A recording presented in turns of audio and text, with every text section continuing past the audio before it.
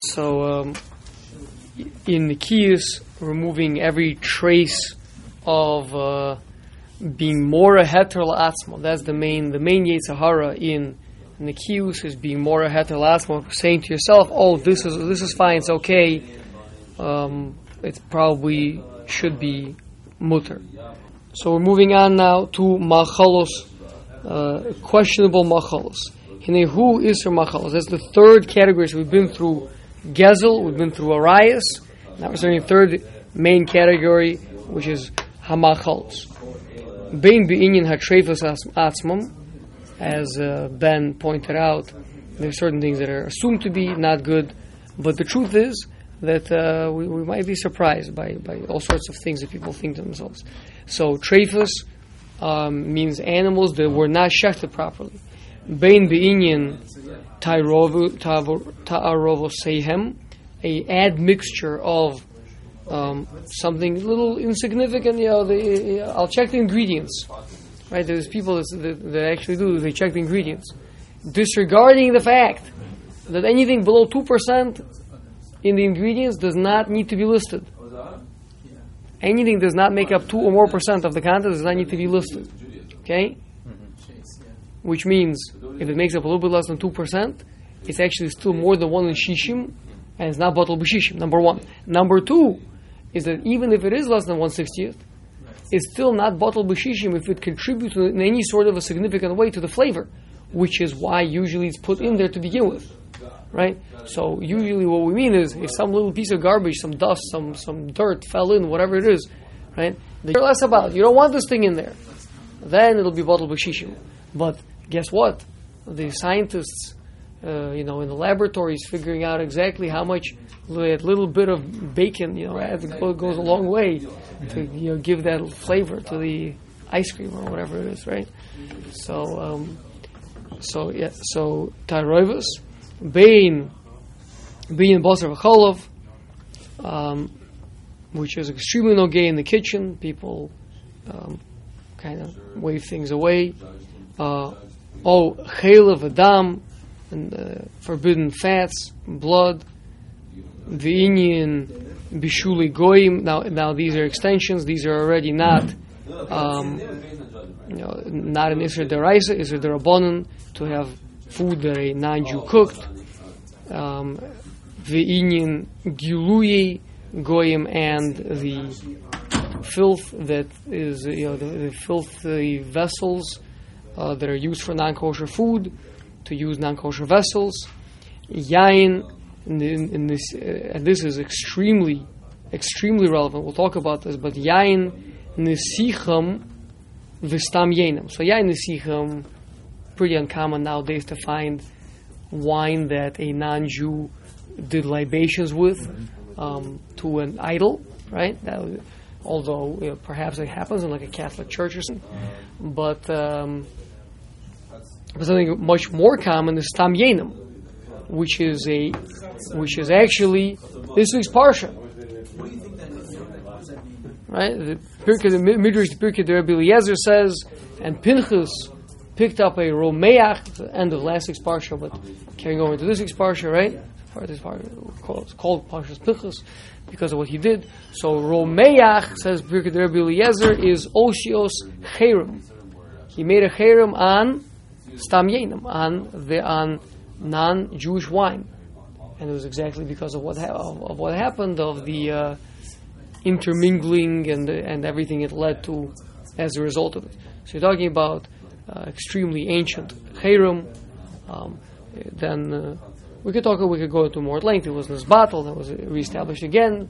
Then it was Nisbatel by Ezra, then it was Nisbatel again, and then reestablished by Hill finally, permanently.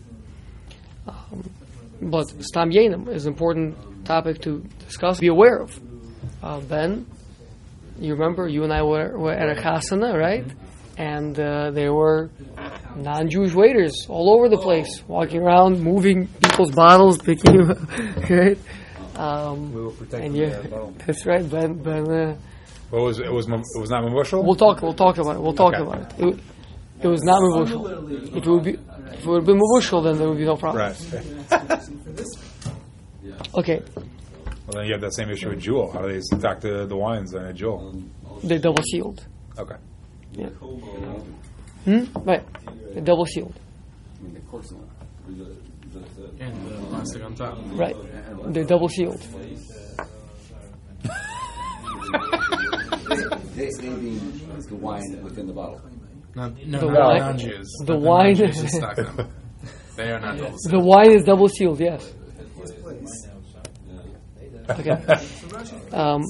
Kol Eila Hanikius Bohem Tzarich Diktu Gadol V'Tzarich Chizuk. So again, the Ramchal is not talking to people living in Buffalo Grove, right? Who is he writing this to? He's writing this to very, very frum people, probably with long payas, right? And yet he's saying these things, which seemingly, Ben thought he was saying a spoiler by saying, "Hey, tray food is us," right? But everybody knows that, right? And yet, these things need chizuk, right? They need diktu gadol and chizuk. So diktu gadol is carefulness. I mean, there's two different parts over here. Diktu gadol means that I don't even realize, I have to be careful. I don't realize there's something wrong over here, right? I have to be scrupulous. I have to double check. You know how many times in Eretz Yisrael, my wife would come home from Makolet in a Haredi neighborhood with a product that she had bought so many times, and then afterwards she would look and it doesn't have a hechsher. Wow. This particular batch that they ran In Israel? in Eretz Yisrael. Really? Yes. Wow. This batch that they ran was not with hashgacha. A product that usually has hashgacha, or a product that you used to buying, and hashgacha, and they pulled their hashgacha for 6 months because they were, my wife's sister. So I guess my sister-in-law makes it. So her husband is a greenhouse. That's his father runs the Kadassia, a major hechsher organization in London. So he said, you will not believe how many times a year they yank hechsher from different food producers who try to play tricks. Right? So as simple as just checking the hechsher on the food. That's just a little bit of diktuk, right? But a lot more with bugs. Diktuk requires them with bugs in your vegetables and in your fruits. That's number one. How much diktuk a person has to take with the food. But number two is the chizuk, because even if you understand what's going on, like we said before, right? There's gonna be a tremendous pressure, social pressure, Yetzer Hara pressure, desire. You spend the money. You're going to talk about the hefsed person who made a hefsed. You invested, you bought, right? And now what? Now what are you supposed to do with this thing, right? You got it as a gift. All sorts of questions like this. So, a person needs to really, and the two play together very much. It means, well, anyway, I'm not so interested in hearing the answer, so I won't be medactic, and it'll be okay. Right? So, I mean, you're supposed to, it's something that's hard to figure out. Right? Every piece of food that we eat, I mean, nowadays, there's so many different parts that go into it. Every recipe has so many different things. It's so very, very complicated. Right? And we anyway have a Yetzer Hara not to want to examine it carefully because we don't want to find out that the food that we bought or the thing that we want to buy or the thing that's on the menu or the thing that was gifted to us is actually something that we should not be eating. Kiyesh. So now he's going to list why this is so difficult. Number one, Yesh Taivas Halev Hamisave B'Machalim Hatovim. Number one, I want to eat it. Very simple. This is yummy. I like to eat it. So that already makes a tremendous prejudice, a bias. Number two, Chesron Kiss. This is, how much money went into how much money, the lamb that I put into this cholent, how much it costs, right? B'Surei HaTaroivos. Now, this is specifically problematic with the Tarovos. Tarovos is, you can have a huge amount of things, a huge quantity, and some little tiny thing fell in there, and now you got to throw out the entire thing, or go try reselling it on eBay, like v'kiyotze b'zeh, and other such challenges. Upratehem rabim kechol dinehem hayeduim v'hamuvuarim b'sifrei poskim. So there's an entire aspect of smicha called Isra v'Heter, right? So there's lots and lots of halacha to know, and it's very relevant. Some of the, if I get into it, I don't know. Okay, this part, maybe I won't say this part out loud. If you feel you're being medactic on your kashrus afterwards, come talk to me afterwards. We'll reveal a very scary truth about the kashrus industry. So v'hamekel behem. I'm sorry. You said not for now.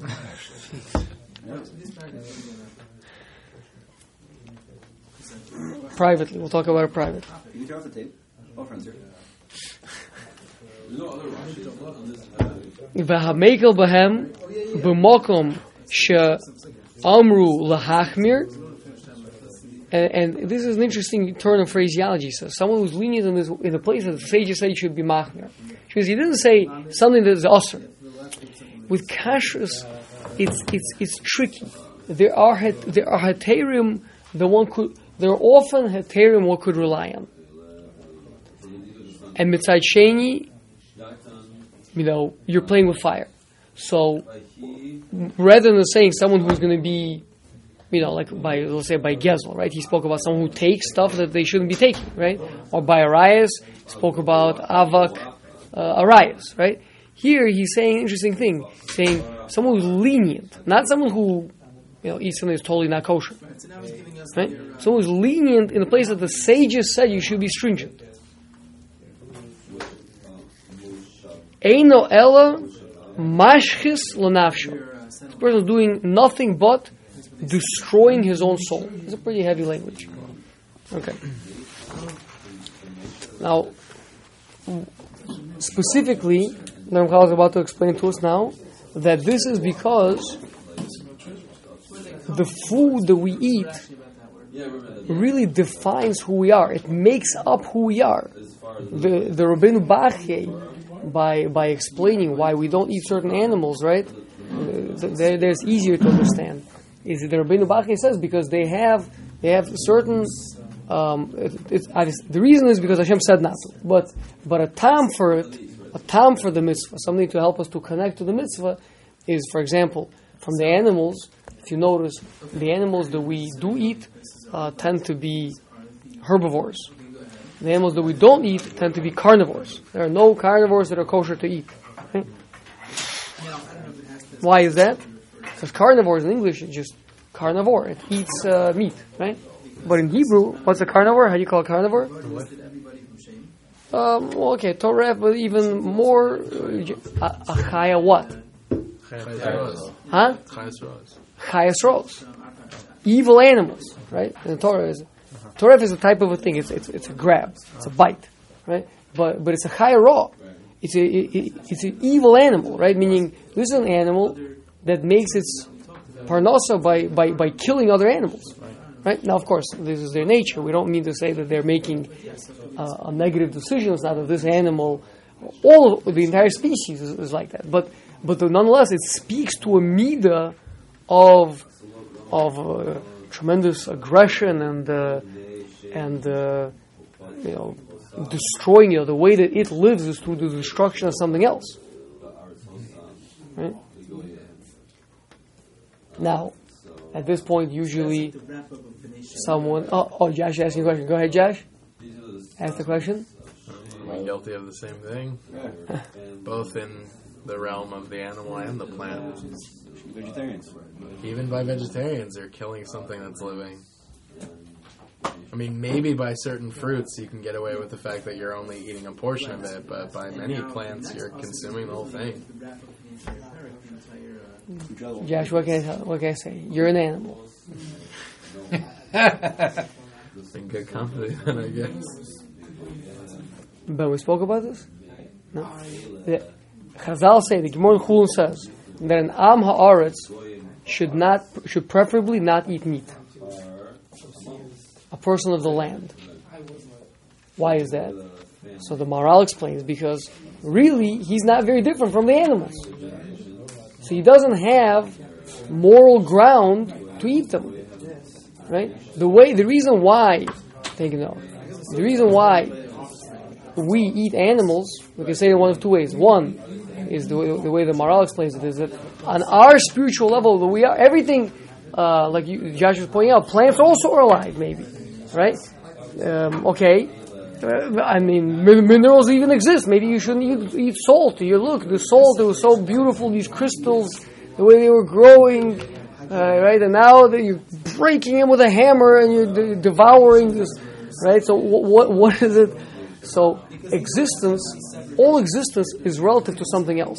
The reason why life is valued more than just inanimate objects is because it's a higher state of existence.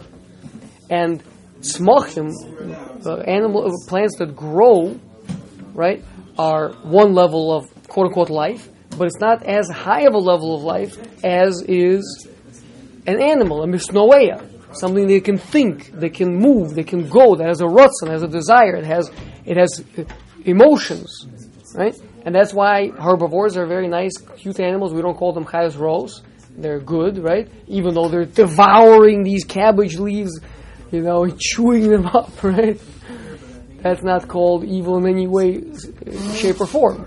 And so too for us, that on our level, that we are a true life, right? That we're able to contemplate the Creator, so they are not really alive compared to us.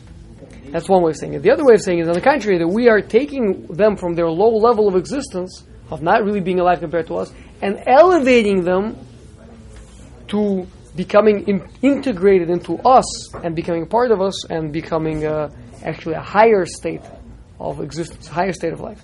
Whereas a chayara is on the same level as the deer at Bambi, and yet is devouring the Bambi, right? That is inappropriate. But why couldn't we? Why is your blood redder than it? Why couldn't we eat them if we're on a higher level than them? So Rabbeinu Bachya says, exactly, thank you for the segue. So Rabbeinu Bachya says that they, having these very bad traits of being mean, aggressive, ruthless, all those bad traits, so by eating them, you can internalize those traits and you're going to yourself begin to display those traits. Again, it's a tam. It's not the reason. The reason is because Hashem said so. But a tam, that's what Rabbeinu Bachya says. Now, obviously, that's just glaring with carnivores, with chayos rose. But or let's say with filth eaters, right? Shrimp or lobster or whatever it is, they literally eat the excrements of the ocean, right? So you eat those. Guess what that's what kind of a right, exactly. Right, you just have to with a toothpick just scoop out the stuff in the back along the shrimp, if you know what I mean, that brownish stuff. Right. So So we'll actually start this paragraph from the top of V'kach. Everyone could please mark your spot.